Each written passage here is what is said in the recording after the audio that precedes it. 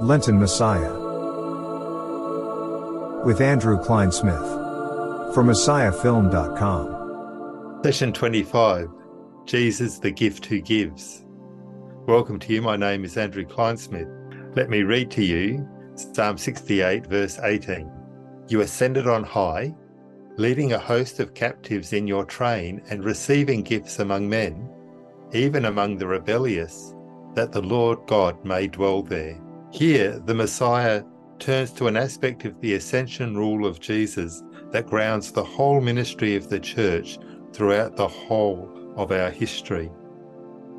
These words from Psalm 68 are taken up by St. Paul in the New Testament as he expounds to us the significance of Christ's ascension. In Ephesians 4, Paul begins to encourage his readers to live in humility and gentleness with one another, remembering the deep unity of the church that comes from the one saving act of God in Jesus Christ. He says that each one of us has been given grace in the particular way that Christ has apportioned it. He means that differences in ability and temperament that we have as brothers and sisters are these apportionings and are part of the working of grace. I'm sure that this is because it means we are interdependent and in a situation where we can honour one another and give thanks to God for what others bring to our lives. None of us is an island entire to itself. That's part of the reality of the ascension rule of Jesus. To cement this truth in the Word of God, Paul quotes this verse from Psalm 68. The way it reads in our version is a little different to the way it was phrased in the Old Testament. In Paul's paraphrase, it reads, "When he ascended on high, he led a host of captives and gave gifts to men." Did you notice the difference? In the psalm, the ascended one receives gifts. In Paul's version, the ascended one gave gifts. This is not actually a contradiction. The difference is partly due to the fact that the Hebrew word that's translated receives can also mean to bring in order to distribute.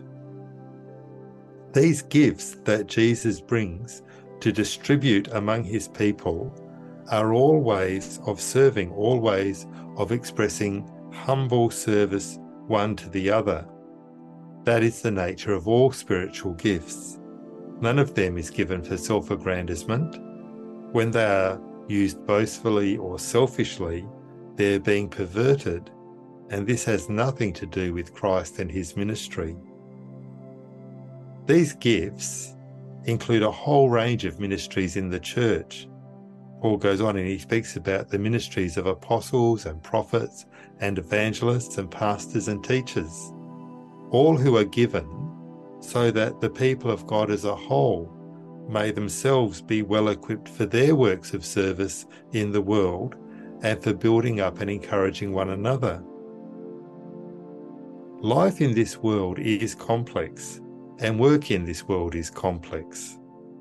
The gifts of God are all given so that we may become spiritually wise and start to envision how the callings and abilities that we've been given can all work together in making this world more and more fruitful and more the world that God intends for it to be.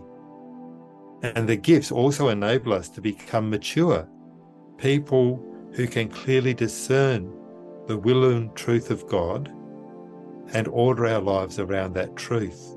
Psalm 68 ends with the words, not included in Paul's edit in his version, that the Lord God may dwell there.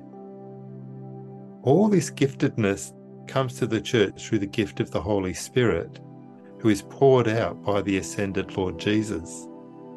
The Spirit is the lifeblood of the church, and the goal and effect of the Spirit's life and presence among us is that we become more and more aware of the living presence of God to us. We come to know that Jesus is the Lord and God is Father that the Father loves his Son and the Son his Father, and that through the Spirit we are caught up into that eternal love as they come to make their home in us. Jesus himself puts it this way in John 14. As he said these words, he was about to go up to the depths of his descent by death on the cross and rise and ascend to the Father.